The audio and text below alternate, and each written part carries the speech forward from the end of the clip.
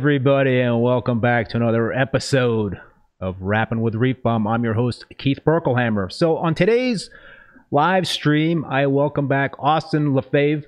Hi, Austin. What's up, man? Welcome back. Thank you, Keith. Thank you so much for having me back. Very excited to be here today for another episode of Rapping with Reef Bum. Yeah, man. We got a whole bunch of people tuning in, and I welcome everybody to the live stream. I think you've got a bunch of your coworkers that are watching right now. They're going to be busting your chops, perhaps. I don't know. But we're going to have a lively discussion about tank maintenance tonight. And just to remind everybody in terms of Austin's background, Austin is the Director of Residential and Commercial Accounts at Tenji Aquarium Design and Build, which is based in Carmel, California. Tenji specializes in custom aquatic systems for public aquariums, residential, and commercial clients. Prior to joining Tenji, Austin founded and owned Aquabox. He has been in the aquarium industry since 2002 and is known for building immaculate aquarium systems and is recognized throughout the industry for his knowledge and understanding of marine fish breeding, care, and quarantine practices. Austin has been published in Reefs Magazine, Reefs.com, and Reef Edition Magazine. He has presented at MACNA, the Michigan Coral Expo, and a Manhattan Reef Brag Swap. So before we start the chat with Austin, I want to take care of some business and thank the sponsors of the show, Bulk Reef Supply and Ecotech Marine. I really appreciate their support, and I also appreciate everybody out there that's been tuning in and supporting the show as well. Please spread the word, and as per usual, we are going to encourage you folks to drop your comments in the chat and ask a lot of questions. We're going to be talking a lot about maintenance, so have those maintenance questions ready. And see a bunch of familiar faces out there. Reef Keeper, Wade Riles, Great Bearded Reef. Thank you, Paul, for joining. And the Herm 14. So Austin, man, I think the last time you were on the show was about a year ago, and we had a nice conversation. So just for the folks that might have missed that episode of Rapid, can you give everybody just a brief overview of what what Tenji is all about and what you do for them? Yeah, absolutely. So Tenji is we're a design and build firm. We have two offices. One is in Carmel, California, where I'm based. That's kind of our headquarters. The other is in Maine, Damariscotta, Maine, I believe is how you pronounce it. That's new, right? I don't recall Maine before last year. Was that a new office you guys just opened up? It's not new. It's been existing for a while. We just don't. Our headquarters is here, so we kind of talk about being from here most of the time. Our workshop is here, so anytime we're bringing together a bigger project, it kind of gets based here and then shipped out.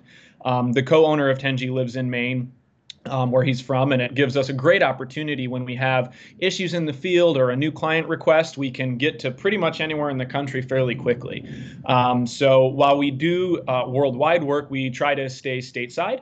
Logistically wise, travel wise, we are all humans with families that we want to get back to at some point. So we have the ability to get anywhere in the U.S. pretty fast with two offices. So yeah, we're a design and build firm. We actually have kind of three separate departments. We have design, we have build, and then we have a maintenance arm. The maintenance arm is the one we'll really get into today. Of course, any tank that we build locally or even semi-locally needs to be maintained.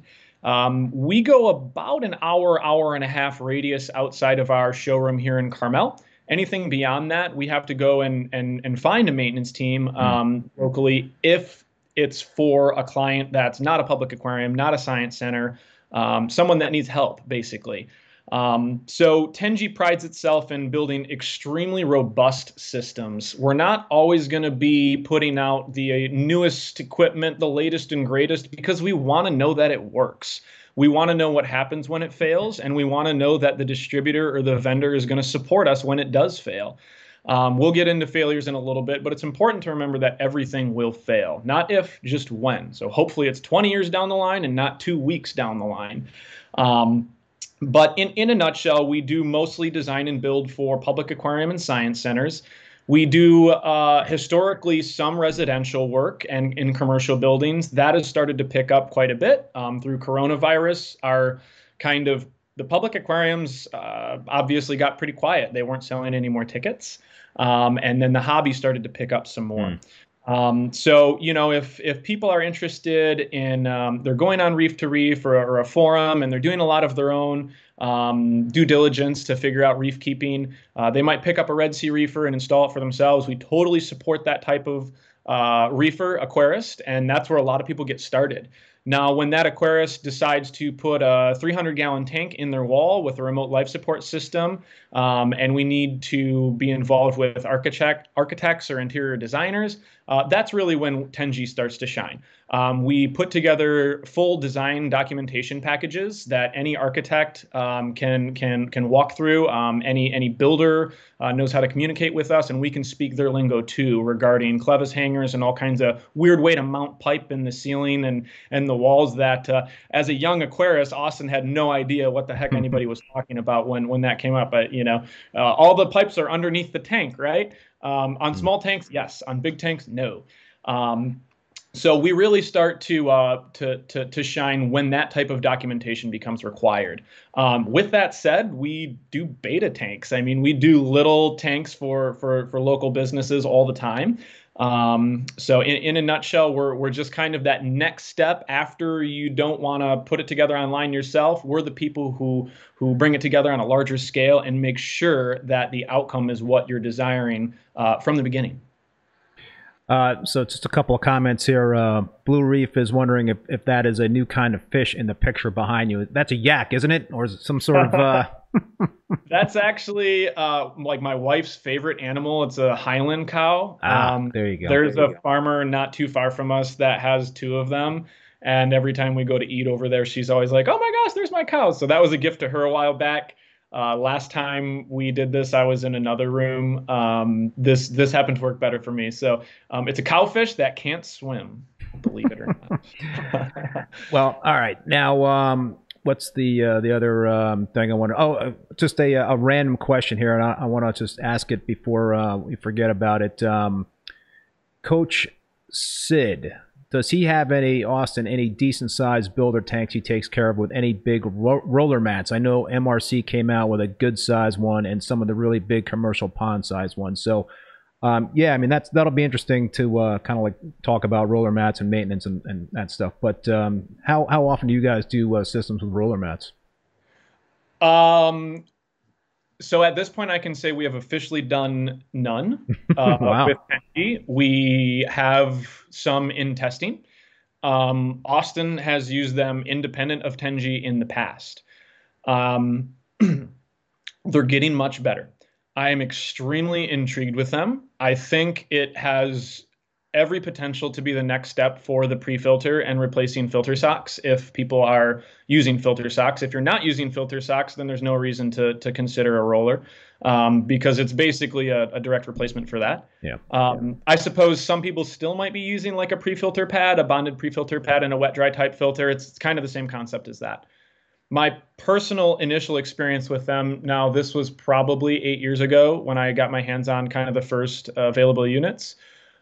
They smelled pretty bad. At the one fresh roll would roll over into the old roll. If you were overfeeding just a little bit or had a heavy bioload, a lot of waste would get trapped in there, a lot of detritus. And then as the dirty roll rolls up, you basically have a stinky roll of paper towel underneath your aquarium stand. There has been some improvements in that. I know that a couple of the commercial producers of them now basically just have them spin faster. And of course, that is a user-controlled thing in most of those units. So basically get the old roll out faster than we used to, and it'll stink less. So I also had go ahead. I was just going to say that, I think that's a really good question to kind of kick off this maintenance conversation because my understanding is that roller mats would be less maintenance required versus filter socks. I've never used roller mats, and what I've heard about roller mats is that you have to have low flow right through the sump for those to be effective. I don't know if that's true in all cases. But that, makes me kind of take pause because I like to keep an SPS-dominated tank, and I also like to have return pumps that add to the circulation within my display tank. So that's kind of like why I've never considered roller mats. But is that true? Is it just going to be a lot less maintenance versus filter socks, where you might have to change a filter sock more than once a week? Correct. In my opinion, it's to save on maintenance from filter socks. I, I do know that a couple of the earlier commercial units that kind of like dropped right into a 4-inch filter sock hole, for example, had surprisingly low flow rates available on them. They have seemed to improve that. I can say we are testing an MRC unit, and it has pretty high flow rate capabilities. I'm drawing a blank on it. We have several 1.5 inch returns or drains going into the unit with pretty substantial flow. I don't know the number off the top of my head, but that is something that those vendors will start to creep up on is, hey, let's be able to put 10 times turnover through the sump if we want to with these filter socks. Another way I'd seen it done is some people just divert the additional water away from the initial unit. I'm not a fan of that. I would personally go back to filter socks or run nothing at all. If you're diverting some of the water away, then we're not pre-filtering. We're pre-filtering a certain amount, but that just seems kind of silly. So yeah, I think there's a lot of good that can come from them. The one thing I will say that we'll get into a little bit more with the rest of maintenance is the last thing I ever want to do is replace something like a filter sock that literally requires zero maintenance besides change them. Yeah. They can't fail, right? Like filter socks cannot fail. The only way they could fail is if you don't change them, they overflow. Right. Most of your sumps will have a bypass slot in there to let water go around if that happens. But that also means that we're being, I don't want to throw anybody under the bus, but it means we're being a lazy aquarist. Or, something catastrophic happened if your kid dropped a washcloth in the filter sock and it slowed flow down enough or something. Kind of seen it all nowadays. But I think they're amazing. I really think the concept, the theory of rollers are amazing. I think my maintenance team will be over the moon when we can eliminate filter socks. But what we have done in the office, we use a washing machine. We have a dedicated washing machine. So it's not a huge ask to still be relying on filter socks in a lot of tanks. I'm excited for the rollers. I'm not completely sold on them yet. Thanks, Rob Upstate New York, for that super chat. The comment is, here's to dirty filter socks in my washing machine, wife's favorite. I used to put my filter socks. I have two Roll exclusive Dreambox, so I've got nylon filter socks now. So I wash them with a garden hose in the slop sink. So I don't use the washing machines anymore. But when I used to use the washing machine for filter socks, I just threw them in hot water, and I did not put any bleach in the washing machine. Bleach, okay. I mean, I always hesitated about putting bleach in the washing machine because I was like, you never know if that stuff can actually get absorbed and transfer into the tank. But I guess a lot of folks do that. Totally. We have a pretty shareable protocol that we've used with public aquariums. I'm confident that some of it actually came from a public aquarium, but so to back up a little bit, there's kind of two options of filter socks. We have the mesh, which is a nylon generally, or a fleece. I'm a huge fan of the mesh ones for a lot of home aquarists because you can simply flip them inside out, spray them out. My last personal tank, I had 2 filter socks. I believe I actually only owned 6 filter socks. And, a couple times a week, or at least once a week, I would literally rinse it out and put it right back into use. When that one developed a hole, I would throw it out and get a new one. Fleece filter socks require significantly more maintenance. They are arguably going to do a much better job than nylon because they're going to catch more. Yeah. So for our local maintenance accounts, we do use fleece socks. It adds that additional kind of final polishing step, if not anything else. And for fleece socks, we do like to use a washing machine. We do use bleach. It's important to we buy literally the cheapest bottom shelf bleach you can find at your store because generally speaking, there's going to be no additives in there. That's the big thing we want to watch for. 8.75% sodium hypochlorite percentage is your standard bleach. So all of our calculations are done with that. There are some scented options, have to avoid all of those. There are some splashless options. Definitely avoid those. There's a funky ingredient in that to make sure that when you're pouring it, it doesn't splash as much. And we accidentally bought some of that one time and had some pretty interesting results. No animals were harmed or anything. We just couldn't get the darn bleach to dissipate for whatever reason. We looked at the bottle and it was a splashless bleach. It was totally different. See, that's why I fear using bleach. Yeah. Yeah. So, I mean, like, Spartan brand, dollar store, whatever bleach you can find, it's straight bleach. There will be a percentage on there. 8.75% again is the common. 8.25 sometimes too, depending where you're at. Edward Mars says, awesome. The nice term is generic, damn it. Darn it. Generic. Yes, generic bleach. You say darn it or damn it? No, I think darn it. Okay. If he's on the clock, he said darn it. So that we rinse the socks out, get all of the major stuff out by flipping them inside out, and then basically we keep them wet. If you keep them wet, once they go into the washing machine, they're going to wash a lot easier for you. Keeping them wet is as simple as putting them in a brute can or a 5-gallon bucket with tap water. That water is going to stink if you keep 6, 7, 8 socks in there. So put a top on it. Then when you're ready, pull the socks out, put it in the washing machine. We just do a standard white load on there. If you're using your home washing machine, you want to make sure to flush it if you've done a clothing load with any type of soap in there. So that's why we have the dedicated machine in there, and that would probably be for a home hobbyist the biggest thing to be nervous about. After we've identified the correct bleach, make sure you don't have any residual soap in there. Yeah, I'm sure I've had residual soap get into my fish tanks over the years, and because I didn't do any flushing of the washing machines, and I don't know, but I always just seem to have pretty good luck with it. But how often would you say you should be changing out a filter sock? Just that depends on the system in terms of the the bio load and the amount of stuff that needs to be mechanically filtered out.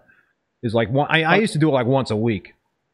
Yeah, 100% depending on your bio load, the size of the system, the amount you're feeding, the type of socks you're running. If we're running like a nylon mesh sock, you can hold it up to the light and you can kind of see through the checkered pattern. So you can probably get a week out of those pretty easily. Even a felt sock, you're going to get a week out of.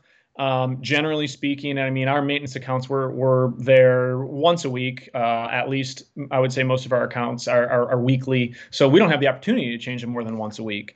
We're never going in there and finding a filter sock overflowing. Here's a caveat with filter socks. People get themselves into trouble if they're running them and they do not clean them. If your filter sock is down there and it's brown, you're doing more harm than good.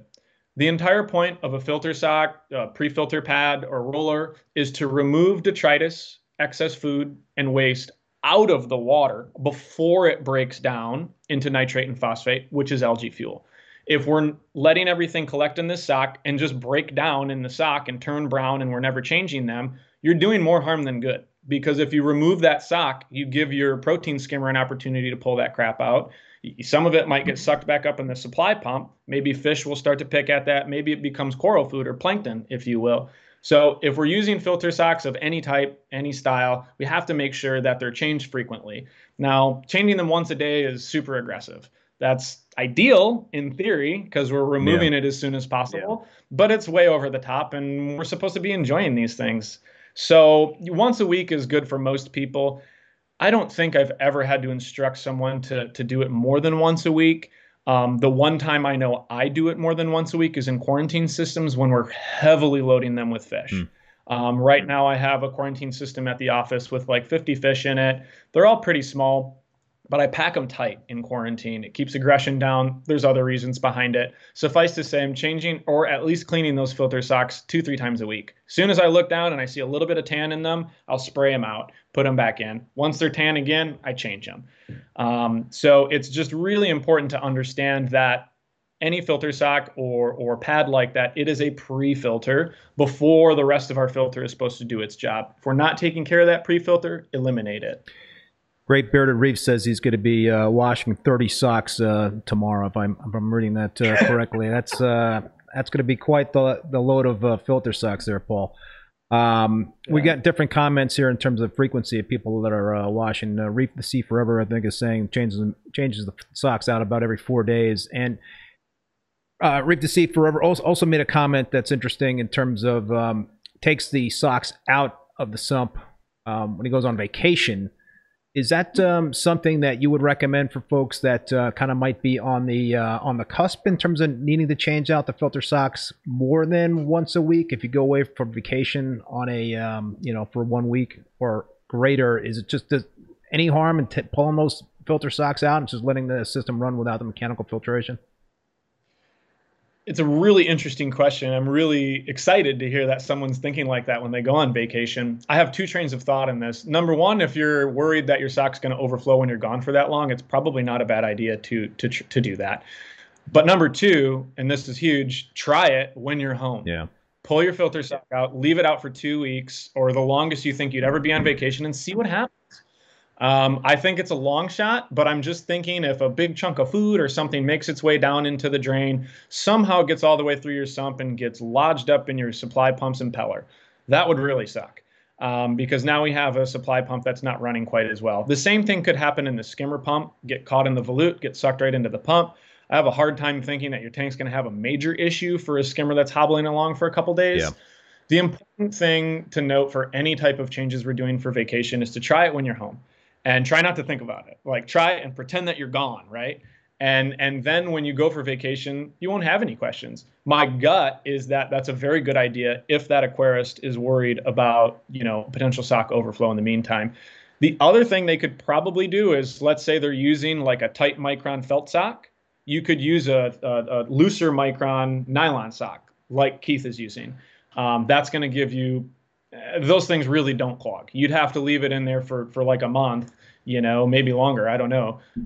But you're still going to have all that stuff building up. So if you're not able to change it out, it's kind of one of those things you have to weigh. But definitely try it before you leave would be my recommendation. So speaking of vacation, would you say generally it's a bad idea to perform a lot of maintenance, heavy maintenance on a tank like the day before vacation? Or is that okay? I've always kind of abided by the theory that I never want to make any major changes to my tank right before I go away on vacation. But I just kind of was wondering in terms of tank maintenance, should just stay away from cleaning return pumps or skimmer pump or something big like that, like the day or two before vacation. Should you just kind of do changing out filter socks or cleaning the skimmer cup type of stuff? Yeah, we're 10 G's right there with you, Keith. We are always a little skeptical to be doing any type of, even if it's a prophylactic cleaning, like if we're just thinking about this right before vacation, let's save it for after vacation. Let's save it so that we know that thing's going to be running for, this is throwing a dart into the dark, but maybe a couple few days that you can actually look at the system before you go.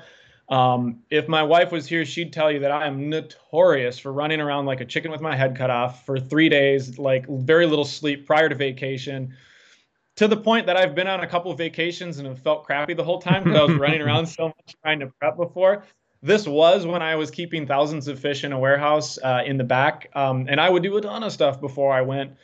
The caveat there is that I would do a ton of stuff every day on those systems. So like I would know how a filter would react. I would know how something would react if I was to do a bunch of work. And I can follow that up by saying that I had coworkers and employees there to make sure that these changes were going smoothly when I was personally gone. So, outside of the things that you're used to doing consistently, definitely save it until you get back. I totally understand the concern and the want to do it like the day before you go, make sure it's on top of it. But I think what that should really do is serve as a reminder. Hey, Austin, we need to do this before we're getting ready to leave the day before. And just make sure that things are kind of kept on as an even keel as possible prior to vacation. These are great questions, though, and I'm really excited that aquarists are more apt to take vacations nowadays with some more automation being available. When I first came into it, all of the best reef aquarists I knew refused to go on vacation. They're like, nope, I have a reef tank. I don't take vacations. We're human. We need breaks. And, I think it's very important to get a break from your tank, too. Just make sure it's ready. So in terms of tank automation, what devices out there do you think have really made a big difference in terms of what you guys do in terms of maintaining tanks? So there's lots of trains of thought on automation. There's lots of trains of thought within Tenji on automation and how automated a system should be. Personally, and actually team wide, we always base it on the client we're working with. Some people have a tremendous amount of experience. Hell, maybe they work in the IT field. Some people really like applications on their phone, on their computers. I'm not one of those people. I like switches that I turn on and off. I like gears that I can screw in and screw out. One of my coworkers is absolutely phenomenal with the Neptune Apex system. And he's taught me a tremendous amount with that. So we have the ability to automate things to the nth degree or minimally. We're always going to implement a minimum amount of automation. So the number one minimum thing we automate is redundancy. This wouldn't necessarily be automation, but redundancy for your temperature control, for your heaters. So we like a third-party temperature controller that your heater plugs into in case that heater takes a crap. This can help us be protected. I do that too. I do that too. I do it. I do it separate from my main controller. Yeah, yeah, and let's just say that the third-party independent temperature controllers are significantly more robust than any all-in-one aquarium controller. The probe in that unit, the circuitry in that unit, it's used in industries across the board. I mean, it's used in breweries for your beer. It's used in the food industry. It's used in the automotive industry to keep paint and chemicals at the right temperature. These things are made to do one thing, and that's control temperature and not fail. When we look at these all-encompassing aquarium controllers, they're great for a lot of reasons, but we do have to keep in mind sometimes they might be sneaking in a probe that's not quite to the same quality or robustness as this more specific controller device. And the temperature controllers, they're not terribly expensive. Now, don't get me wrong. If you have an all-in-one aquarium controller, it can still serve as a really good backup. So once we have temperature control figured out, we want automated top off. Let me ask one quick question before you get the automated top off. Sometimes I guess you don't like to mention specific brands, but I'm going to ask you a specific brand question. What brand do you guys like in terms of temperature controllers? Renko. Interesting. Which I actually don't know. So we get them. Aqualogic makes a really fantastic Renko type controller. Aqualogic's in San Diego, California, and they specialize in temperature control devices, heating, cooling, you name it. They have some other really cool things that they offer. I can honestly say that I have not had an independent temperature controller that I didn't like. I've used like a JBJ before. I think we have like 4 brands around the Tenji office, actually. What about Finex? Do you like Finex? I have no experience with Finex, so I can't comment on that. Do you have them? I do. I've been using them for a long time. Seem to be pretty good, And I also have Renko. Do you have Renko? Yeah. Okay.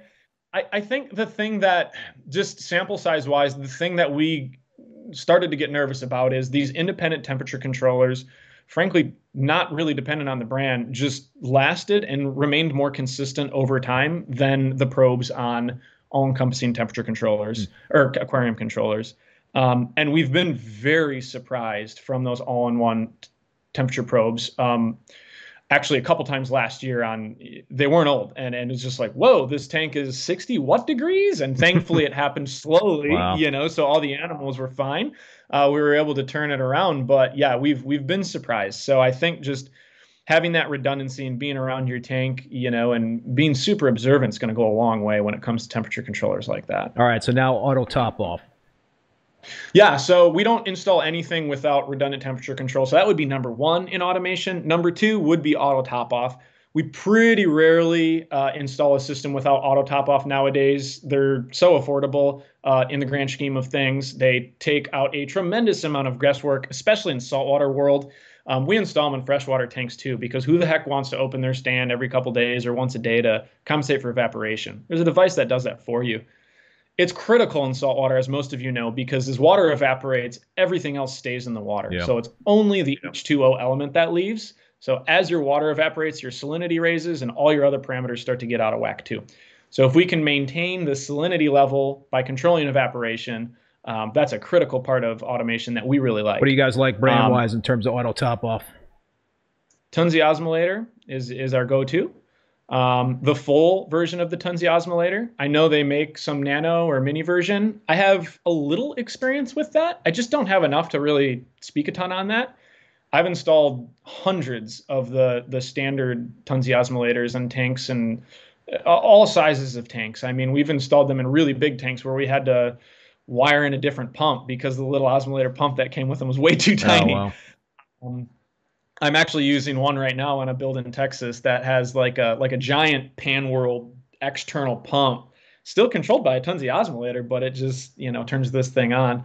They're triple redundant. They have two different sensors in there, and then the little computer inside the module actually has a running time programmed in it too. So God forbid both of these sensors fail, which I've never had happen. That backup module will only pump water for X amount of time. I believe it's like 30 to 90 seconds. You can change it in there. So that's definitely our second stage of automation that we really, really like. I use the SpectraPure. I've got two SpectraPure. I think they're called ultra precise top off devices, and I've never had an issue with those. And I think there's double redundancy in those. There's a float switch, or not a float switch. There's a tube that will sense the water getting to a certain height. Will shut the pressure tube. Yeah, that's what it is. Yep. And Keith, we're actually we're installing almost as many SpectraPure units nowadays, I would say. If there's a separate, smaller freshwater reservoir, like near the tank or under the tank stand, we'll use Tunzi osmolator. If we don't have the ability to install one of those, we'll use a SpectraPure. It's called a multi-tank top-off kit. We can basically tie that into your saltwater mixing bin, and we can also tie it into your aquarium sump. So there's additional stages of redundancy in there, and then it allows us to use one unit to top off two things. It gets significantly more convoluted thereafter, depending on how we're plumbing it, but they're a great unit. Do you think that manual float switches are too risky, and do you guys just believe in optical float switches in terms of the backup redundancy for top off? I think if so, like the osmolator uses a float switch, a physical float. Right, manual. Sorry, it's an optical float switch is initially, then the manual float switch is second. I think it depends what's controlling them. So we'll use those manual or physical float switches for different applications as well. They just, you want it to be redundant. No matter what you're doing, it's got to be redundant. The one thing two things I would recommend never to do. Please, please, please do not ever connect your RODI unit to a float in the sump. Ooh, yeah. So that float, as your water evaporates, the float drops, and then this RODI kicks on, and then up and supposed to turn it off. Those floats in saltwater in particular, in freshwater too, heck, but in saltwater in particular, they get sticky. Mark Callahan, Mr. Saltwater Tank, has a phenomenally horrible story about one of his clients sending about 20,000 gallons into their basement after a system like that failed. So just don't tie your RODI directly to a float in the sump without additional things in line there. The second thing on auto top off is don't get a cheap one. It's going to fail. The good ones might fail too, but there's redundancy involved in that. Some of the really entry-level versions, you're better off filling it up manually with a pitcher once a day until you can afford, $50, $100 more for the Tunzi or something along those same lines. Bob and Joe's ATO that just got released in some small, just be really careful with them because it can flood your home and destroy your system. Yeah, that would suck. Perhaps you're going to get to this, but water changes. Are you automatic water changes scare the crap out of me. Is that something that some of your clients have set up? The auto water changes. Do you guys believe in them? What's the deal in terms of water changes, in terms of your maintenance plans with folks? Super client specific again, because we might be building something for Georgia Aquarium, Monterey Bay Aquarium, or we might be building something for Austin down the street. So generally speaking, we call it kind of a seamless water change system. So it's not completely automated. We can completely automate it. I don't, we don't like to, is the bottom line. We always like someone to be on Yeah. site to at least inspect what's going on. Float switches, float valves, all of this stuff, optical sensors, they're fantastic. But remember what I said at the beginning, they will fail. Not if, just when. So if we're installing like high quality of all of this stuff, we're going to give us a longer period of time to catch something that's going wrong, but something's still going to go wrong. So generally what we're doing is we're plumbing directly from our water mix tank to the sump, and we have a couple different ways we can plumb it so that, generally speaking, a client turns on the pump in their saltwater mix, they turn a valve, that valve starts moving water to their system, and then water is automatically displaced via gravity from that system as this fresh water goes in. The way we dump it, in front of, in line of pumps, on one side of an overflow, there's a lot of different variables that come into play. There's very little mixing that happens. So we're actually doing a water change by turning one valve with no buckets, no hoses, no nothing. This does take planning up front. You have to have your sump plumbed to a drain. And you have to have your saltwater mix plumbed to the life support system or the tank as well. So it's fairly automated, but Somebody just be really careful with fully so automated. somebody's got to be, pushing turning the valves and whatnot and what have you to do the water change. So it's not automatic, but it's easier to do in terms of a manual water change. Yeah, I mean, let me just make one comment here before I say something more about my water changes. Great Bearded Reef is just wanted to reiterate what he is saying, to hit that like button, folks, so more people can find the live stream. So go ahead and smash that like button out there, so we get more people that can find the stream. So, Austin, what I was going to say in terms of how I do water changes, and I might have mentioned this the last time we spoke, I can't recall, but I've got kind of like an automated system set up where I spent a lot of time hard plumbing my sump, to my slop sink, essentially. And I've got a whole bunch of different valves. So what I do for a water change is I'll shut down the whole, system. I'll turn everything off in terms of equipment. And then I'll utilize one of my return pumps. So I have a valve that I turn. So instead of, when I turn the return pump on, instead of that pump pumping water to the tank, it's going to pump to a pipe that's going to eventually get to my slop sink. So I can easily pump out like 25 gallons of water within a matter of minutes to my slop sink by just turning a valve in my sump. Mm-hmm. And then I've got pumps in two 50-gallon drums. So I got an RODI drum that has a pump in it. And when that gets filled up, I pump that water, the RODI, into my other mixing drum with the salt. And I mix up the salt batch, and then I have another pump in that, which will pump water from that drum through PVC into the sump. So I spent a lot of time setting it up that way in terms of hard plumbing it, but I could literally do a 25-gallon, 30-gallon water change in 5 minutes. So it's just... and that's what percentage is that for your system, Keith, roughly? I'm doing like 10% water changes, every week in each of my two systems. So nice. Yeah, nice. Yeah. What do you guys recommend in terms of water changes? What percent? How often? Depends on the client and the system. For somebody like you, an experienced aquarist that understands bioload, feeding, etc., and you're around your tank regularly, 10% weekly is pretty darn good. And obviously you're basing that, Keith, on your water parameters, on your requirements to add your coral building elements like calcium, alkalinity, magnesium. I'm sure you have that all balanced out. For newer aquarists or for maintenance companies like us, we're doing 20 to 25% weekly. Oh, wow. That's a lot. The main reason behind that is if we're there on Tuesday, we're not back there until Tuesday. We don't know what's going to happen in between those days. We don't know if client A's kid is going to go and dump a bunch of food in there. We don't know what's going to happen. So everything in this hobby to be successful long-term is all about prophylactic maintenance.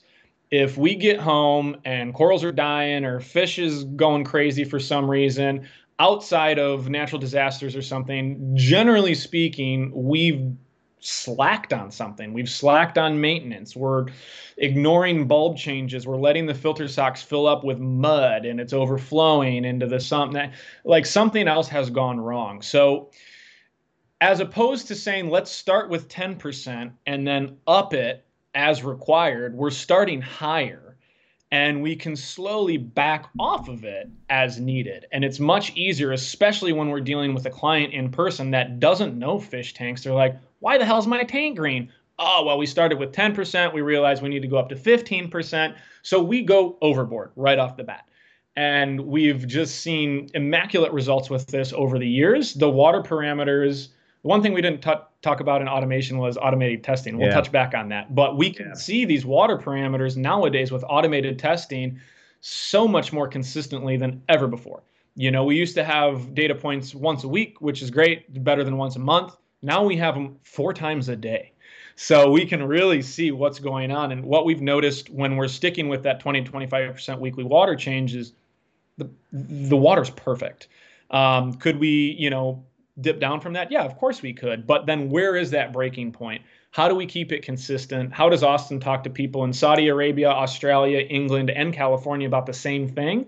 If people are coming to me, I'm going to give you a recipe that will work if you follow it, as opposed to try this, it might work. No, what we do absolutely will work, but some of it is going to sound overboard. And that's because if we go too little with it, we're going to wind up with an issue.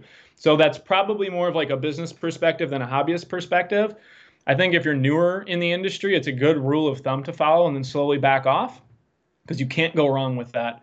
And do the math on the little bit more RODI water you're using, the little bit more salt you're using. Do the math over, I mean, months, a year even, and you'll see a difference for sure. But then do the math if you crash your tank. You know, do math on your coral. It's a couple of questions for you. A, what salt do you guys like to use? Am I to answer that now? Yeah.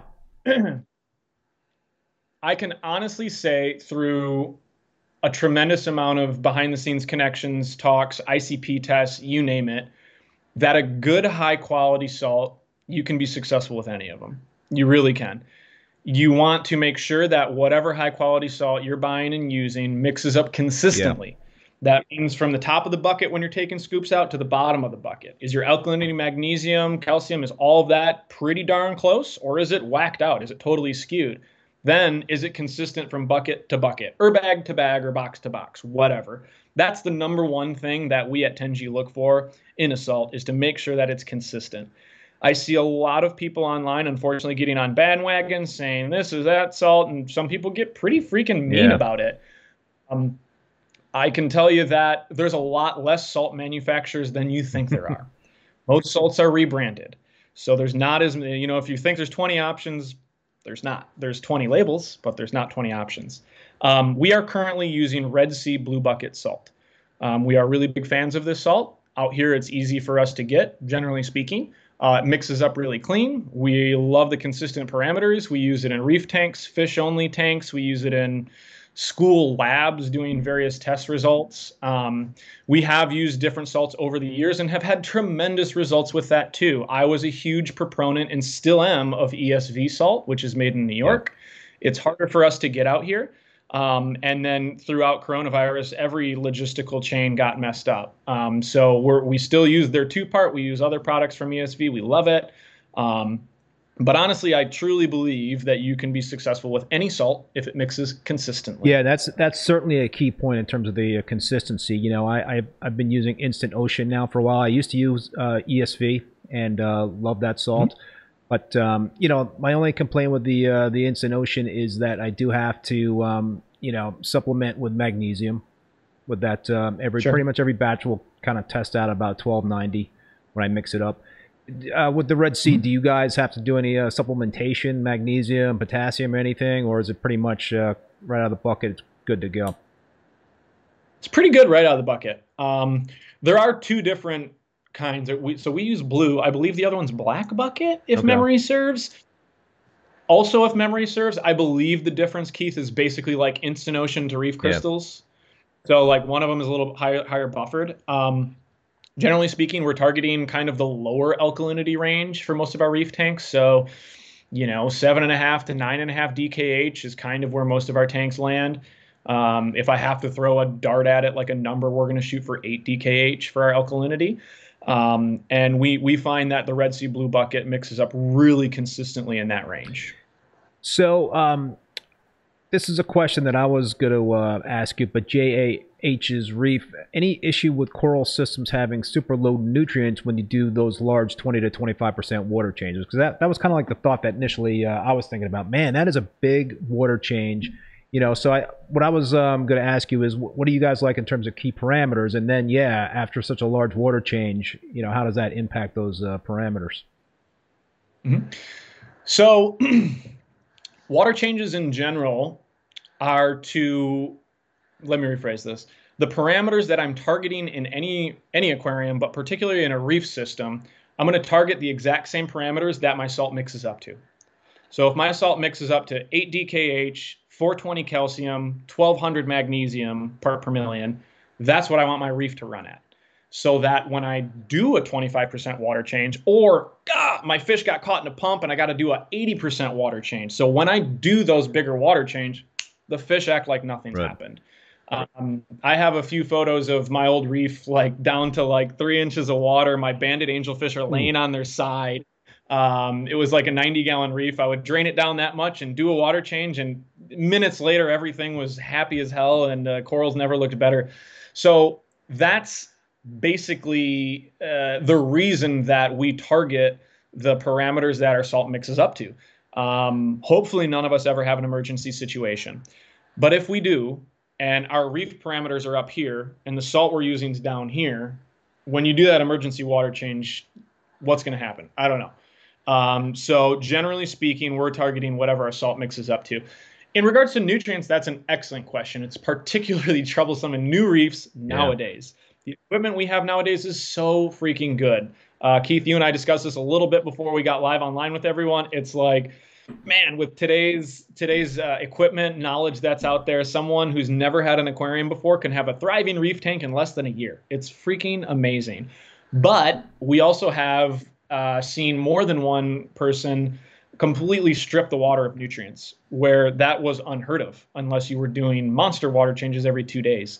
So generally speaking, we're feeding a lot. We feed our tanks a tremendous amount of food. I'm a huge proponent of feeding your fish. I want to see a tang swim past me and turn, and when it turns, I want to see it plump at the bottom. If it's looking like just kind of the shape of a fish, I'm not doing my job. I want to see a bump at the bottom of it, and that's for juvenile fish, big fish, you name it. Not obese fish, but nice plump fish. That's going to be your insurance policy should anything ever happen in your tank and your fish have appetite suppression for a week or two. They're going to be fine. If your fish are skinny, you have appetite suppression, they might not make it. So fish waste is the best coral food on the planet. So you guys don't feed any aminos or any other coral food to your clients' tanks, or does that depend again on the tank? Depends on the tank. To clients' tanks, no. Generally, we're not playing with aminos, coral foods, anything like that. We play with them a little bit in the office. And I don't know how many of my coworkers are online right now, but we play with them in varying degrees. We play with them somewhat consistently. I know my one coworker, Sam's been doing a really good job with AcroPower lately, Julian Sprung's AcroPower. Pretty fantastic amino/carbon source. I think a lot of those products, ESV has a really good one too called Transition Elements. Yep, I've used that. A lot of those products are great, and there will be differing opinions on it. What I can say is that in a chock full reef system with lots of fish, if you're feeding the heck out of them a quality food, you don't have to supplement your corals with anything else. I mean, that's what I pretty much do. I do not use aminos. I do not use coral food for the most part. I mean, I also have my own like homemade fish food, and I'll put a little coral food, little reef roids in that, and some spirulina, spirulina powder, and a whole bunch of other stuff into that homemade fish food. But I also feed my fish like 4 times a day, and I'll feed them variety. So I'll feed the whole homemade food once, and then I'll do like just brine shrimp and mysis shrimp pellets, and I feed a lot of nori too, and so I think the variety is good. But yeah, I've got great colors and growth with my corals, and I think fish poop really is a great thing in terms of the coral nutrition. Yeah. The final note I'd have on that, I have a lot of friends that are really, I guess you could say, like high-end coral collectors. It's almost a different hobby to me nowadays, the longer I've done this, Keith, than someone who wants a thriving reef tank. A coral collector, it's a different hobby. And I don't mean that in a mean way or a degrading way. I just mean that when we're looking at a half-inch stick that may or may not have four colors on it, or even a whole colony, who knows? If you have it had it that long, you're growing out to this big, gorgeous colony, there is a way to tease out maybe the last 2 to 5% of coral coloration. That's where those like Zeovit type programs came into play. We're stripping the nutrients so much, we're thinning out the coral tissue, we're getting them to color up in various degrees. That's where some of these amino acids and additional coral foods can come into play. And I'm never going to say don't do that, guys, unless you're a new aquarist. If you're a new aquarist, I'm going to say don't bother yourself with that because you need to get the basics down. Let's get the basics down. Let's get these corals thriving. Let's get this twig to turn into a coral colony and then maybe start tweaking with things. More often than not, Keith, I'm helping a lot of aquarists out of a corner they've painted themselves into because they're on forums, they're, so-and-so's using this reefroid and so-and-so's using this amino acid and then so-and-so, and they're just throwing so much stuff in there on top of their fish. And it's just like, before we know it, we're in a brand new system with no bacterial load to speak of. We're throwing all kinds of food in there. Now we have an algae bloom we can't get rid of. So now we're throwing more equipment at it when really it should be backing it up.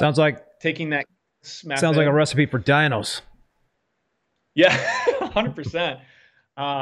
Yeah, we've had some interesting, fantastic local aquarists, but have had some major issues with dinos because of like, oh, I'm going to throw, this smorgasbord of food in there. And it's like, okay. Yeah. We really like UVs on reef systems for that reason, actually. Yeah, I had an outbreak of dinos on my peninsula tank, and the UV knocked them out. And since that point, I put a UV also on my other 187 gallon tank. So now in both systems, I have UV, and I'm running just for a couple of reasons. One, to as a preventative measure for dinos. I guess you never know. But two, I guess and this is an area of expertise for you in terms of fish disease. I believe it helps a little bit in terms of that. You would be the one to be able to answer that better than I would, but it seems like that would help. I guess also it's a water clarity thing. It seems like UV would help with water clarity. 100%. Yeah, I won't go in the weeds too much about UV because I could probably talk about it for 6 hours, but you hit the nails on the head. So, it's an insurance policy. It's going to protect you from dinos. It's going to arguably protect your fish. I was just talking with a coworker about this today. There's basically 3 stages of UV sterilization. And we're going to call it UV sterilization, not UV clarification. UV clarification is a term more often used in ponds, sometimes bigger public aquarium exhibits. Suffice to say, UV can do 3 things. It can eliminate waterborne algae. So that's the easiest thing for us to eliminate. Then it can start to affect bacteria. And that could be bacteria of fish. That could be bacteria of corals. I'll get to that in a second. A little bit harder to do, but still pretty straightforward for UV. And number 3, it can help control parasites. For the most part, it doesn't kill a parasite when it goes through it. What it does is it sterilizes the parasite. It literally destroys the ability for that parasite to reproduce. So that parasite might make its way through the UV. It might even latch onto a fish, but we've damaged it so badly that it can't reproduce, so their numbers can't increase. I'll go back to the coral thing and say that UV, in theory, can do the exact same thing for fish as it can for corals. I've been involved in 2 instances, actually both here on the West Coast, one prior to me living here, that a facility was having, a wholesale importer facility was having a really hard time with a specific family of corals from a specific region. They tried everything. We went back and forth with them for many weeks and eventually decided, let's throw a UV on there because it could help with whatever. It seemed to be a bacterial issue. Within about 3 days, all of their corals stopped receding. These were LPS corals. They stopped receding. And within about 2 weeks, they actually started to grow tissue over that barren skeleton. I'm a huge proponent of UV for more than one reason. And I think there's a tremendous amount of research if someone has the time, money, and effort available to see what it can do to help corals. Because what I can tell you is 100,000% out of 100%, it does help corals. I just can't quantify that. And it is completely anecdotal. But that anecdote is over a pretty big sample size in various countries and so forth. And it does help. I will back that up by saying the bad things about UV we hear about from time to time is it kills your copepods, it destroys your plankton, et cetera, et cetera. If you have a copepod go through your supply pump and get shot out into the tank, it's not in good shape. It's going to be barely wriggling, floating around by the time it gets up there, and it's instantly fish food. So yeah, you could argue that it's going to take away a few things from the system, but the things that it can potentially help and protect and add to the system completely dwarfs that, in my opinion. So there is a possibility that it could zap some beneficial bacteria for corals, but also any pathogens. It could potentially take care of pathogens that could impact coral health. The research I've seen on actual beneficial bacteria, so Nitrobacter and Nitrosomonas, that we're intentionally trying to grow in our live rock and our biofilters and whatnot, it doesn't exist in the water column. If it is in the water column, when people far smarter than me are sampling this and putting it under scopes, it's actually dead.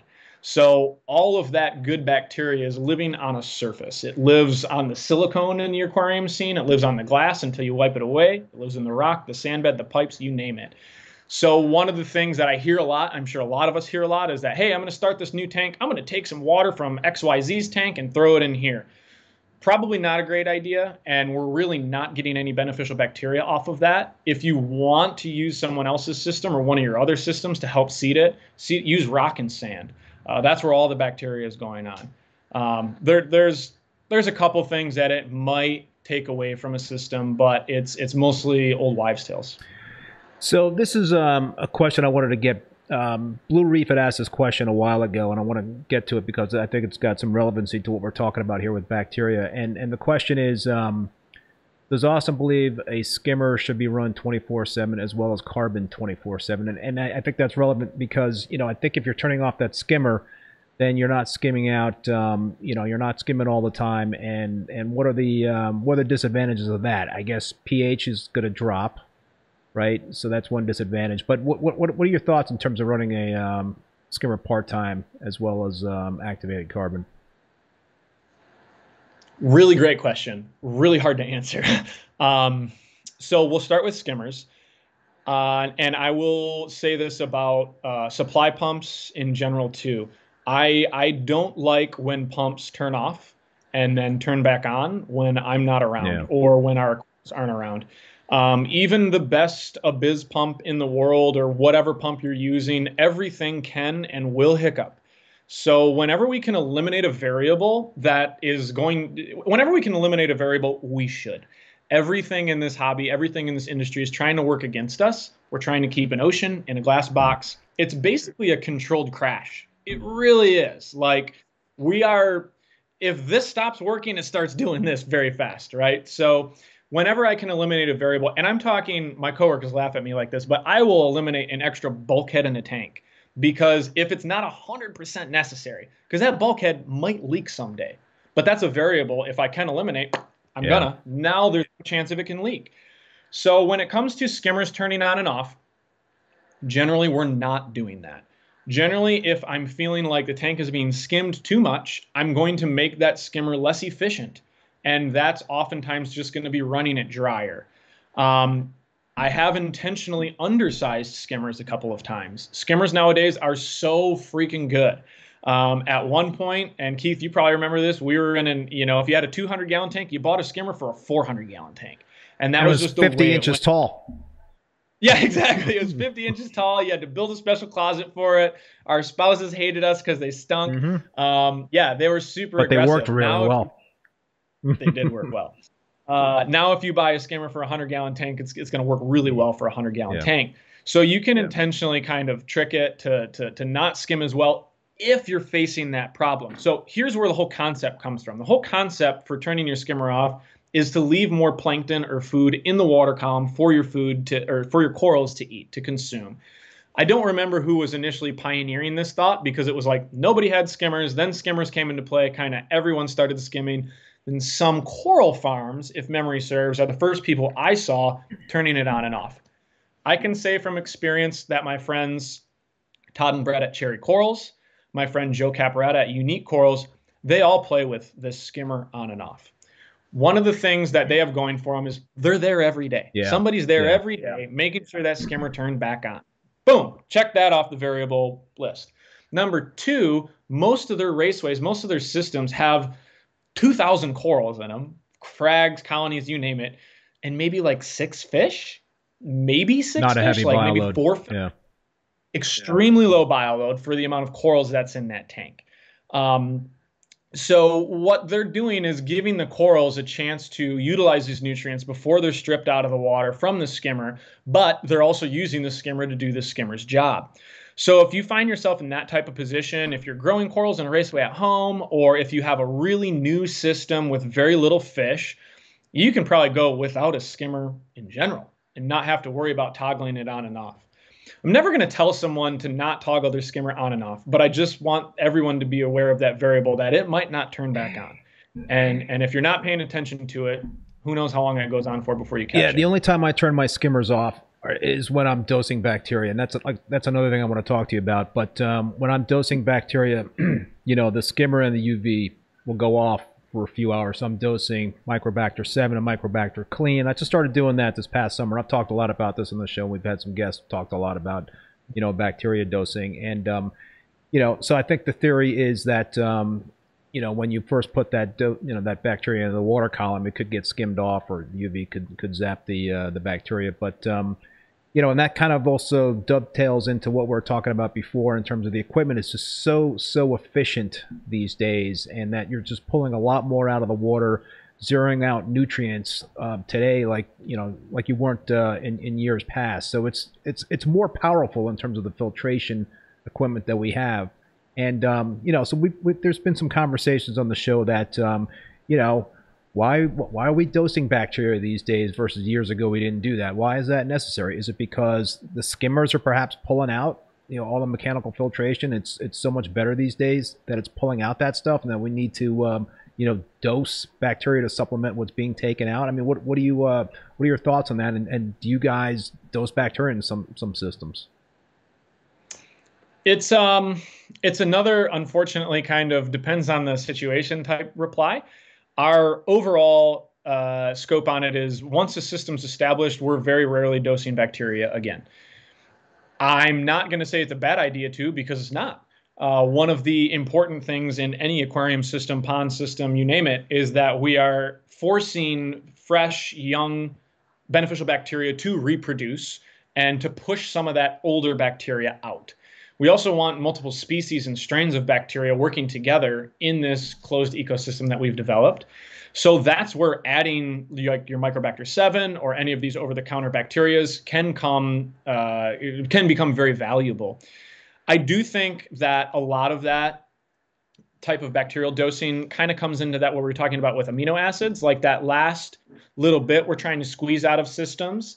Can it help? Yes. Or does it help? Yes. Is it necessary? Maybe not. We do use bacteria in every new system that we start. And we oftentimes use it for about a year after we start. So if we're stocking a tank within 2 to 3 months, we're still dosing bacteria. There are various degrees that we're dosing it and various reasons we're dosing it. Like, for example, we're working on this new system right now, about an hour from the showroom. It's a big fish only tank. I want to say it's about 6,000 gallon system. There's no live rock in it. It's got a big fake insert in it, and it has a bead filter. The bead filter is the main biological filter. And so without dosing bacteria, it would take 2 years for that system to establish. When we're dosing a bottled beneficial bacteria, it happens much faster. So I think if you're using a quality beneficial bacteria, which I will say that there is some snake oil still floating around out there, Nitrobacter is great. We use a lot of the Fritz Turbo Start. I think any of the bigger brands, as long as you do your due diligence, is a good bet. Stay away from anything that says it can be used in fresh water or salt water. That's just adding ammonia to your tank, and it'll it'll bump up your bacterial load, but not without bumping up ammonia first. So I think there's some really great things that can come in that. And actually, the owner of ESV, I won't spill his beans too much, but he was playing with bacterial control in a different way.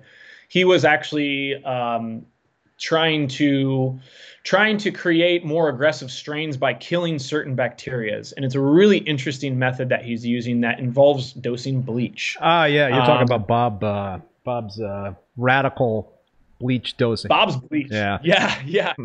And I'll tell you what, it's working. I can't go into details because I don't know them. I'm not hiding anything.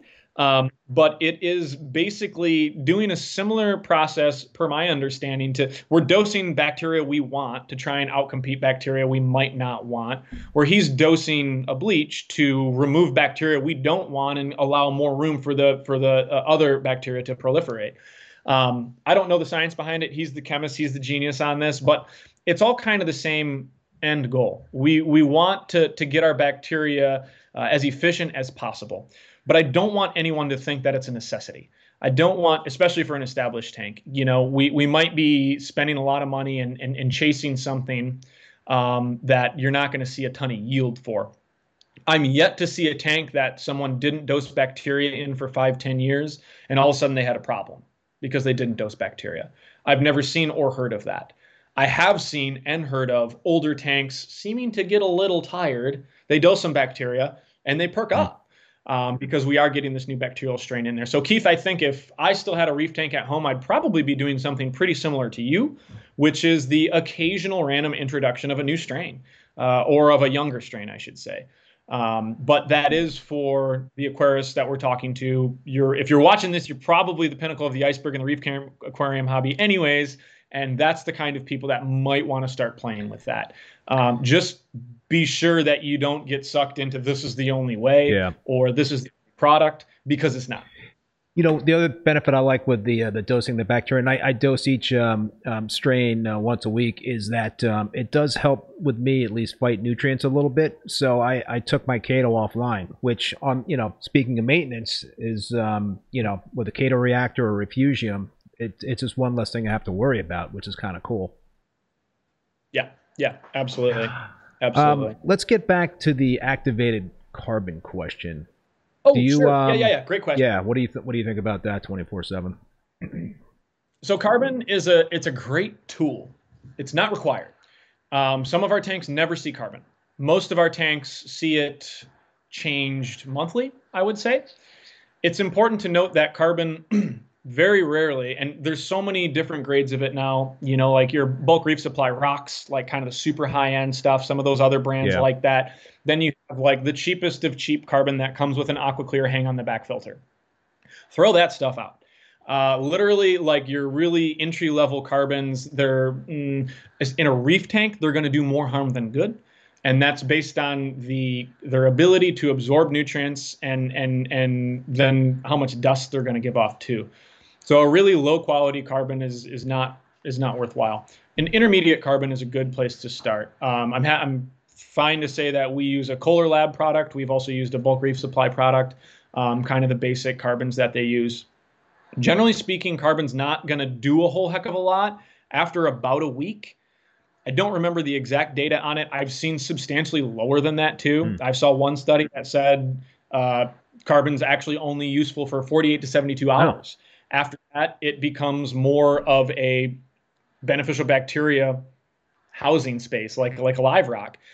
I think that study was really more focused on that super entry-level carbon, because I've seen carbons and in tanks we're having yellowing issues or tannins. These are freshwater tanks. I've seen the carbon, start to degrade after maybe like 2 weeks, and then the yellow starts to return. So generally speaking, in a reef tank, if you feel the need to use carbon, which would be to remove yellows from the water, to reduce any smell that might be happening, and some folks might say that it will help bind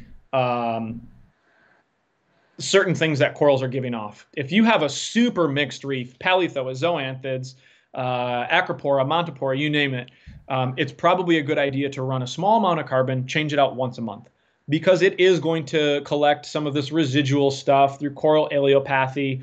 All these things corals are throwing off nonstop. We don't know in the industry what it is entirely. That's not been studied really yet. Carbon will remove some of that, and it'll help kind of control some of that coral warfare. So generally speaking, we're replacing it once a month in a reef system. Reactor versus passively kind of depends on the system. More often than not nowadays, we're actually running it passively in reef tanks. So we'll put it in a bag in a high flow area. Sometimes we're throwing it right in a filter sock. If you're cleaning your filter socks regularly, it's a great place for it. Reactors are fantastic too, and it will allow the carbon to do its job much better. Right. Much better. So in a fish only tank, in a freshwater tank, in a pond, we've had to use it a couple times. We are using a reactor because we're not worried about stripping too much from the water column. We want to strip everything out of there. Or in a reef tank, we've stripped it so much that corals start to get pissed off. So most of the time in a reef tank, we're utilizing a reactor either on super slow flow for carbon. Me too. Or we're using it for GFO. If we're using GFO on a system, that would be where a reactor comes into play. More often than not, we're running it passively. So that's going to save people money running it passively because you don't need a reactor, you don't need a pump, it's less maintenance, you put it in a little bag. You just want to be sure, just like your filter sock, that you're staying on top of it. But I think it's a very valuable tool. Yeah, I for years and years have been running carbon 24/7 in a reactor, and every 3 weeks I change it out. I've been using ESV. So it's worked out pretty well, and yeah, the water will it definitely takes some yellowish tint out of the water because I've not run it for certain times, and yeah, it definitely helps kind of polish the water like that. Yeah, and if any aquarist that's watching is curious about this yellow water thing, it's pretty simple test. A lot of times you don't notice it unless it gets really bad. Take a clear cup, dip it in your aquarium, hold it up against, well, it's a black wall, but hold it up against a white wall or a white sheet of paper with a bright light, and you might notice a pretty surprising tinge. You might nothing at all. Yeah. And if you notice that tinge, give it a shot. Throw an affordable bag of decent carbon in there, and then do that test again, and try to observe what do your corals do in a couple days, in 4 days, in a week. You might notice some corals opening up much more. You might notice some corals not opening up as much. And then based on the corals you're keeping and the way your system reacts to the addition of carbon, you can kind of judge how you want to use it in the future. So this is a good question, and I'm not sure if I'm going to pronounce the username right. Norb Poggio. What are your thoughts on ozone? Ozone's a phenomenal tool when it's used appropriately. If your tank is under 2,000 gallons, you'll never hear me talk about ozone. Ozone can be extremely dangerous. So as a business that is installing these in workplaces, in homes, that has to be extremely mindful of liability, etc. Yeah, see, you already talked me out of it right there, Austin. I would never. we don't use it unless it's a really big system. So basically, when you get into a system that's 6, 7, 8 feet deep front to back, so when you're looking through it, so width-wise, so if it's 20 feet long, 6, 7 feet front to back and 4 feet high or 10 feet high, whatever, the front to back depth, that clarity that we seek looking through that super deep dimension there, that's where ozone comes into play. If we're in a tank that's deeper than, say, 4 feet front to back, in a public aquarium, science center, or somebody's home wants to call us, for sure, we do have ways to implement ozone, because at that point, UV and carbon, you're going to be going through so much carbon, you're going to need such a huge UV to do the same thing that a kind of modest size ozone generator could do. That's really when we start to take care of it. I have 2 personal friends that have been knocked out cold from ozone systems that were not operating appropriately. No names will be named, no facilities, no nothing. Any good ozone system is going to have a backup alarm on it. It's basically an ozone sniffer. It literally just senses ozone in the air, in the life support room, in the stand, in the filtration area, and it sends off this godforsaken loud alarm with lights and ringing and everything to let you know, do not come in here until you air us out. Because it's dangerous. There's no doubt about it. And if you don't tune it right for your system, it's dangerous for your animals too. So talk about, removing variables. Let's take ozone out of the equation unless you're in a really big tank. And then when you are in that really big tank, we need good safeguards set up to deal with it. So it very quickly becomes a super expensive system. I think most of our I won't even throw a price out there, but it's in the many thousands of Wow. dollars for an ozone system that you would see us install. Wow. Yeah. Big bucks. Yeah, yeah, and for most of us guys, like even a 2,000 gallon tank, UV and carbon, you're gonna be absolutely golden. If you see a used cheap ozone thing for sale, just let it go. So let's take a big step back here, Austin, and I guess we've been talking a lot of specifics, but before the live stream, you mentioned something to me that was very interesting. You said that you guys at Tenji have this recipe for maintenance for reef tanks. Can you kind of talk about that recipe for maintenance that you guys and maybe focus it more on the smaller tank side versus the larger commercial accounts? Totally. I actually referenced an old Magna talk of mine, and prior to this, Keith, just to make sure we were still on the same page as back then. And it's been 5 years since I did that Wow. talk. I can't believe it. Look at the date. Um, it's called Bulletproof Reef Keeping. If anybody wants to search it on YouTube, just search Bulletproof Reef Keeping and then like my last name, it'll pop up. Good luck spelling my last name.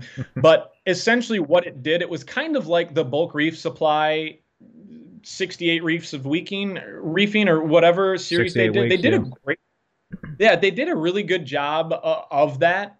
It was pretty in depth too. And so this kind of was a precursor to that, my Magna talk. And I tried to do that before I knew they were going to do that, but with this kind of specific honed in mindset, with this recipe, if you will.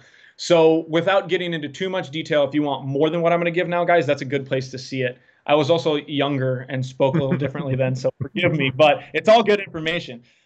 So generally speaking, we're going to rely on a protein skimmer as the heart of our filtration, coupled with sizable, consistent water changes. We try and keep everything as simple as possible so that, well, I can just skip to this right now. We do not use refugiums or algae scrubbers or things of that nature. They're all phenomenal manners of nutrient export. They really, really are. Refugiums will pull things out with chaetomorph, with various types of other macroalgae. A buddy of mine in Florida that I haven't seen for a long time, he's got a really cool little refugium that's actually all like the red dragon macroalgae. Yeah. And he screams to high heaven about how phenomenal nutrient sink that is. It's still something else to maintain. We need a light. We've got this other piece of equipment. We've got unions. We've got pumps. We've got other chances for things to leak. What is my goal here? Is my goal to keep fish happy and thriving and corals happy and thriving, or is my goal to grow algae in a different place? Because if we're keeping up with our water changes, if we're changing our filter socks, if we're using an efficient skimmer and changing that, you don't need this additional 5, 6, 7 other methods of filtration. We live in this golden age of reef keeping where there are 20 different major filtration things we can use. So what I did was just kind of hone in on something that I could talk to people around the world about that I would know would work regardless of what equipment they have on hand. And that focuses on using pure RODI water, so 0 TDS RODI water, mixed with the quality synthetic sea salt, your skimmer, and then choosing quality equipment from the beginning. That's a bit of a different topic there, but I'm really big on choosing, first of all, think about the biggest tank you can afford and then shrink it by 50% because all that other stuff is going to add up so quick when it comes into the tank size and equipment that we want to choose. So basically that recipe would include, we've kind of talked about it, the filter socks, the skimmer, keep up with your weekly water changes, have backup equipment on hand. That's a big point of that conversation that I hit. And I deal with so many clients weekly about this. We include backup supply pumps, backup power heads in any quote that we send out. I have clients constantly tell me XYZ is this much less. Well, they're not including any backup stuff. We lose projects sometimes because of that. They call me several months or years later and say, oh my gosh, I'm in this pinch. I don't have backup stuff. Redundancy is just so important. So I always run 2 return pumps, and even like on a 120-gallon system, I have 2 return pumps going because you just never know. You never know. And if you're not running 2 return pumps, have one on the shelf. Have something on the shelf so that you can swap it out, or when your neighbor calls you and you're 2,600 miles away, have it pre-plumbed so that can get swapped right in. Next Day Air is a beautiful shipping thing that a lot of us have access to. It's not always available in Seems the like area all these problems always happen like on a Saturday or something like that, right? Because that's when you're fussing or with the it the day before. the day before you go on Yeah, there you vacation. go. Right. Yeah, one of those two things, right? So yeah, the recipe, I would honestly just say watch that presentation, but it involves, you know, the consistent maintenance, making maintenance easy on yourself. So that's a huge thing. So the key Is really is the large water change, right? Because if you're not using an algae reactor or refugium, then you're relying on that large water change to keep the nutrients in check. Yep, Yeah. 100%, Okay. 100%. Gotcha. I will tangent a bit here because there might be a couple people online who are like, "This guy's full of crap," and I'm really good friends with the owner of Triton in Australia, Ishan, and then Julian Baggio is Yeah, his right hand man out. we had those guys on. It's such a fantastic freaking method. I absolutely am over the moon with it. I love it. I'm having a hell of a time replicating everything across the board in the field. And if I had my own tank, if we had a ton of time, a ton of displays at the Tenji office, you know, we would be looking at that a little bit closer. We use their ICP test regularly, especially when we have a question, what the heck's going Yeah. on here? It is important to keep in mind that when certain parameters get out of whack enough, their directions do state perform a series of water changes. So it's not perfect. And when things get out of hand, one way or the other, the fix is still to perform water changes. So for Austin to be able to replicate this on a grand scale and help a business run and help aquarists around the world do this consistently, this is the method that we've devised that we've proven over and over and over works really, really well. And I think the Triton method or that type of method can work well too. We have a hard time replicating it on a grand scale without having someone there regularly. You know, so think about if your reef tanks at home, what if you only saw them once a week? How would you change the maintenance? What would you do differently? And do you have time to add these independent elements manually? Because you can't automate that stuff. You shouldn't automate that stuff. You can't test for it. You know, there's no probe to back up your iodine dosing bottle when it dumps 500 milliliters instead of 5. So I think those methods are really great. And I'll just be honest, I don't have a ton of experience with it outside of the few times we've used it, because we have to replicate things on a grand scale and we have to be able to do it where we're only there once a week. So this question's come up a couple of times in the chat. Kalkwasser, chasing pH. We've talked a lot about that topic on the live stream. Do you guys utilize Kalkwasser in the tanks? Do you recommend folks that are using a calcium reactor to supplement with caulk? I'll start by saying we're really big two-part folks. We're really big two-part folks because you tend to avoid anything else we're about to talk about if you use two-part. There are exceptions to that when you get into really heavily stocked reef tanks, big reef tanks in particular. The other exception is if you're an old salt like me, or maybe Keith. We have more experience with calcium reactors, and it's a little bit, it's just a little bit different mindset to think of a calcium reactor versus two-part. So with two-part, we are able to, I mean, we have, I think the biggest reef we're currently working with on two-part is about 800-gallon system. That's a lot of two-part. I mean, is that a heavy reef tank? It's a big reef tank, yeah. Yeah, so we deliver our two-part in 5-gallon buckets on that system. And we automate the dosing. It is backed up by an Apex Trident automating testing device. And then we back that up with manually test once a week to make sure that that's staying in line. There are more affordable ways to do two-part. Like we use ESV and we buy a dry formula and then we mix it up. You know, that helps a lot. And it really takes some of the guesswork out of the couple of other things we're going to get into now. So moving on to a calcium reactor, phenomenal device. I mean, it's how the ocean works, right? It's taking aragonite, it's dissolving it, which spikes pH, raises pH in the reactor, dumps it into our tank, and obviously part of that aragonite dissolving is it's going to increase alkalinity and calcium and all that jazz. So that's going to be dosed into the tank. Oftentimes we're going to have a little bit lower pH because that water's coming out in there. So now we're going to add Kalkwasser on top. So now we're dealing with two devices to try and do one thing. Those generally are going to have multiple pumps, maybe 3 pumps. Oftentimes, if you have a recirculating calcium reactor, something to feed the calcium reactor, and then something for the Kalkwasser stirrer as well. So we're moving away from the simplicity of the system when we're getting into these things. That's strictly from a design point of view, strictly from an Austin has to maintain these tanks remotely for long term. Yeah.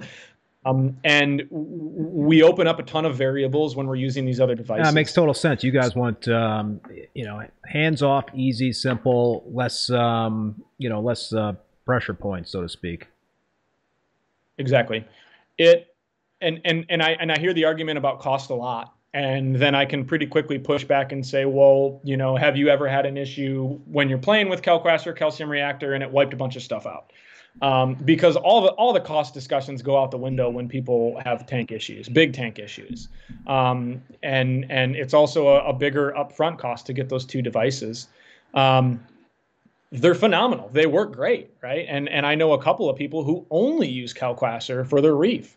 In fact, I know that Joe Iaiulo is a huge proponent of Kalkwasser in his 20,000 gallon reef tank. That's just always jamming. I know he did a recent renovation on that system, but I've seen it in person a few times and it's like unbelievable. I mean, Staghorn Coral's bigger than me, right?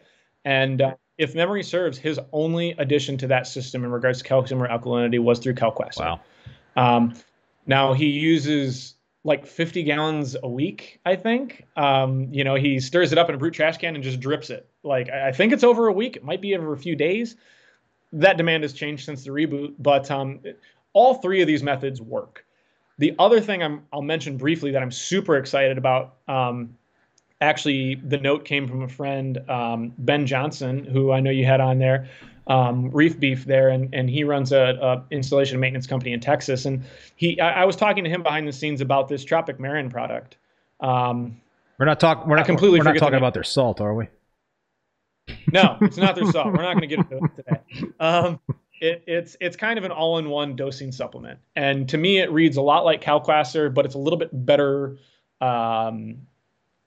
It provides building blocks for all 3 of the coral building parameters, so alkalinity, calcium, and magnesium. It provides things better than Kalkwasser would in that sense. It's essentially a powder you mix into a liquid and you dose it, and it's a 1-part solution versus a 2-part solution. We're very intrigued by this, Keith. Simpler, especially when you can buy in bulk, in powder, and mix it up. And exactly, it's simpler. So like, I don't want anyone to think that we're trying to shortcut anything. We're not. We're trying to eliminate variables that can cause the system to crash. And so anytime we can simplify something, we do. So I believe the initial question was, do you always use Kalkwasser with a calcium reactor? The answer is no.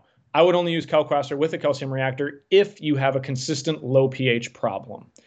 The other option nowadays is some people are using these CO2 scrubbers, and that's a pretty cool device. It's something else to maintain. I believe my coworker was telling me this. He has a small reef at home, gorgeous jamming little reef. He implemented one of those because he had kind of a consistent chronic low pH problem. And then the next time we talked about it, he's like, I forgot to replace it for like 2 weeks. And the pH just went, bloop, and dropped right back down and then hovered. He didn't have any major issues because of it, but it's just something else to maintain. So with 2-part, we put in new buckets when they're empty. I added an air exchange unit to my, my tanks are in my finished basement. And so I added an air exchange unit, and, being here in Vermont in the wintertime, the windows are shut tight. So it's been great. It's been I've been able to elevate my pH like by 0.2 pH points, which is big, with the air exchange unit. So that definitely helped. But that's it's not cheap. It's not cheap. Perhaps something cheaper would be putting a whole ton of houseplants in the same room with the fish tank to help absorb the carbon dioxide. I don't know, but what do you consider to be an optimal pH in terms of running a tank? What do you guys strive for in terms of that range?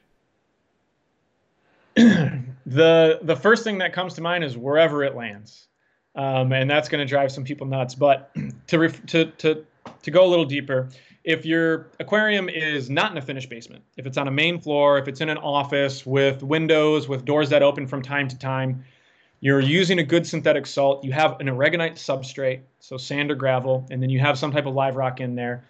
If your pH is 7.8, 8.2, doesn't matter. I would not try to chase a pH number. If you're in a basement, if you're in a small apartment where your windows aren't open much, where your doors don't open much, and your pH is 7.4 chronically, that's when we kind of want to look at buffering. Yep. I'll also add, if your pH is 7.6 and all your corals and your fish are jamming, why are we chasing a number? So we're targeting about 8.2. 8.0 to 8.2 is going to be my happy place for pH. But if I'm at 7.8, even 7.6, and all the animals are looking great, we're not going to. Isn't that a key component here in terms of maintaining a reef tank? Is to have that observation of the tank critters. You guys, in terms of taking care of tanks, aren't there all the time, unless the client's got a webcam or something that you could check out every day. But as hobbyists, that's a really important thing, is to observe the tank, and I always try to do that. And you can tell like when something is not right with the tank. But yeah, I always say that if everything is like just on cruise control, everything's looking great, don't try to chase certain things. Yeah, and I would say that for all parameters, frankly, to a degree. We want our coral building parameters and our nutrients to be within those well-known ranges. But if you hear that Steve down the street is running a pH of 8.2 and an alkalinity a little bit higher, and his one coral looks better than your same species, or maybe even got the frag from him, be really careful when we're chasing those numbers, because there's so many variables, there's so many other things that come into play, that it's probably not worth the effort and potentially the harm to the other animals we'll do trying to chase that. So generally speaking, we're going to let pH, we're going to set up a new system, and we're going to see where the pH sits. And then from there, we can kind of adjust things as needed. The more animals you put in there, the less you're doing water changes, your pH is going to continue to go down. So anytime we can increase oxygen exchange. So pH is based on the available oxygen in the room compared to the CO2 in the room. That's why we get into trouble in smaller spaces or in closed off basements. We don't have that oxygen exchange that we might have upstairs, or hell, if our tank's on the deck outside, if we're lucky enough to live in an environment like that. You would never face any pH issues if your tank was outside and you could keep the temperature stable, because there's so much available oxygen in the space.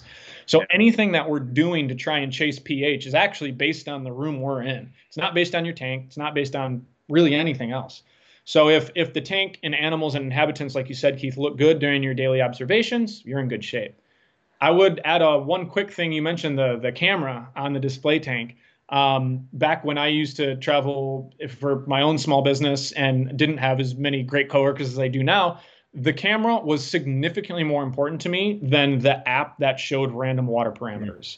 Because maybe Austin left the probe out after a water change, or maybe the probe, whatever could be the case. If I'm looking at the tank and I can see my fish swimming and I can see my corals open during the day and I can tell roughly how big they open, things are in good shape. That comes with experience, though. So newer aquarists can learn a lot from these little trending graphs that we can pull up from our aquarium controllers. Yeah, and having eyes on the tank when you're not there is a great thing. I have a live webcam on my 187-gallon tank. I do not have one on my Peninsula tank, and I got to try to figure out a way to have two of those things going at the same time. I also have a Nest Cam on the sump of my 187-gallon tank, and that is like a beautiful thing. I've got it hooked into my Profilux 4. So the Nest Cam is not even on. I mean, the only time it's on is when I want to look at it, because then I go into the controller, I turn on the Nest Cam, and then I open up the app on my phone, and there's the sump.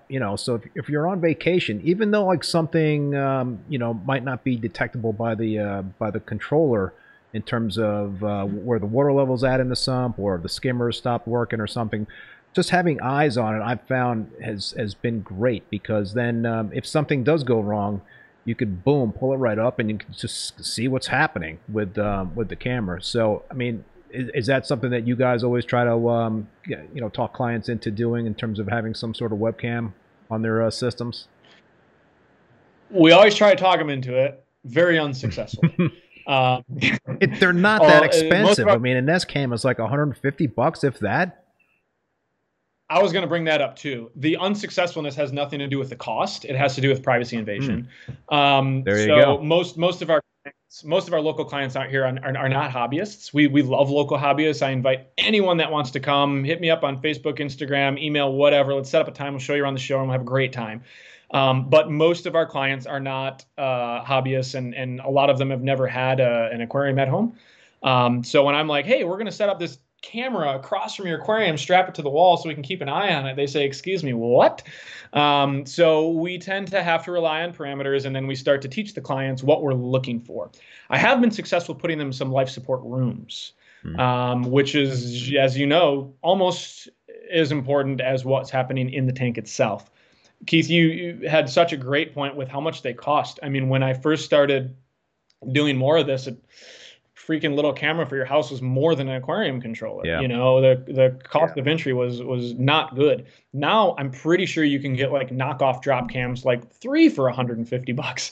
I can't speak to the robustness of those systems, but it's such a great thing we can do as hobbyists, is to have an eye on the display tank when we're gone, and then an eye on the life support system as well.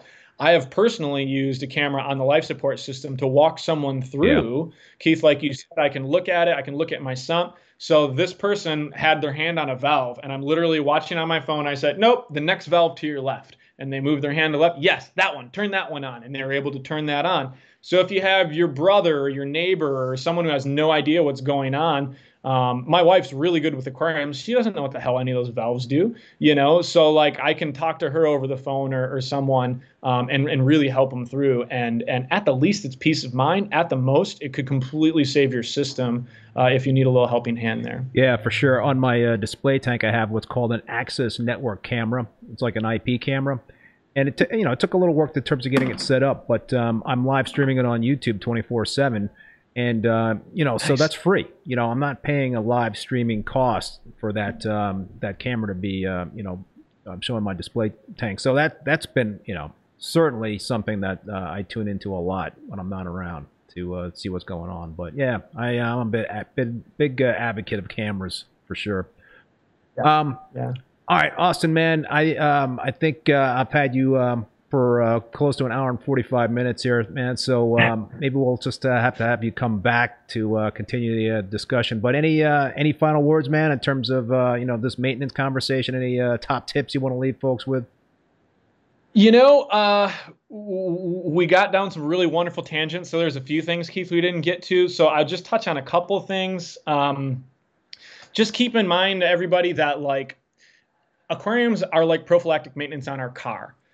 We have to do the oil changes. We have to change the tires. If we don't, we're going to seize up the engine. We're going to get a flat, whatever it is. Except we're not just going to be stuck on the side of the road. We're going to be killing animals if we're not doing this prophylactic maintenance.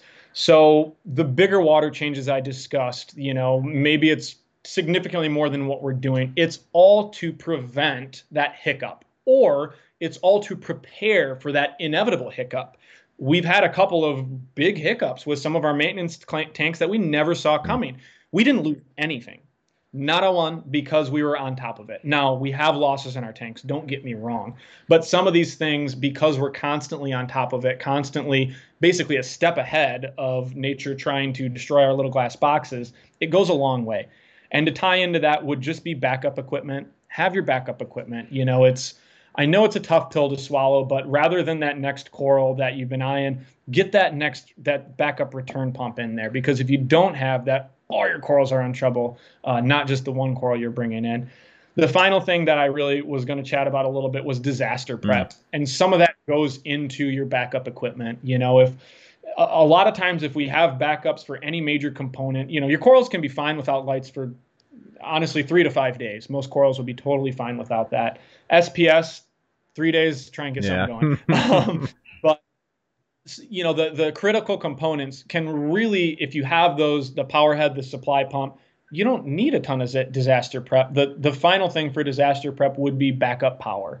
And we've seen people in regions, I've got some really great friends in Austin, Texas, who had to go through just a horrifying experience last winter when the grid completely took a crap.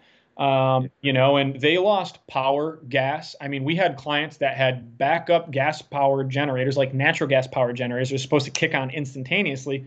They didn't turn on because the gas wasn't flowing for them. So that's an extreme version. I mean, that client was super prepared. Thankfully, that was a brand new tank. There's no fish in it. But I had a lot of friends, and I have a really good friend down there who installs tanks for a living, and his clients had just really, really tough times. So have a generator. Yeah, don't.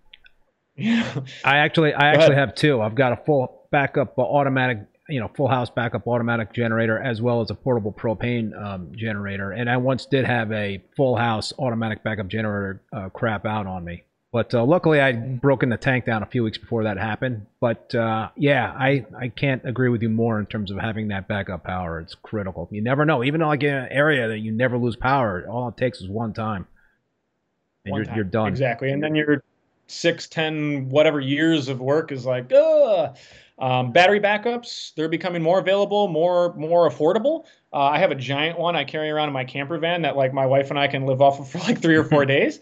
You could power an aquarium for quite a while off that. Keep in mind the little battery backups that we have for power heads that are available. Those are going to only run for, a short period of time.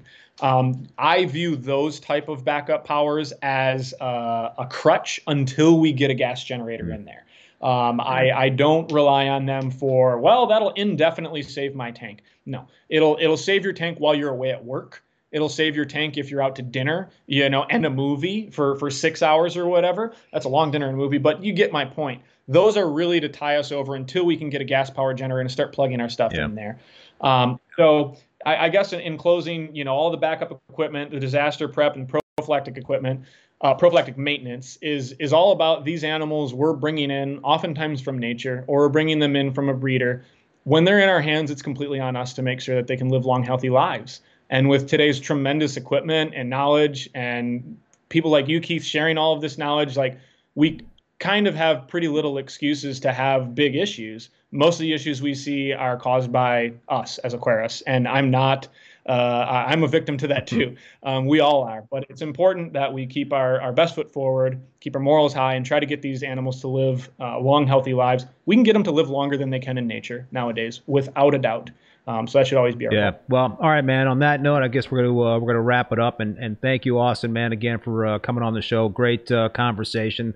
Would definitely like to have you come back at some point down the road. There's just a ton of things to talk about with you, man. We'd love it. We'd love it. I'll get a little different outline together next time, and maybe I'll even sit in front of an aquarium, and we'll really take it up here. All right.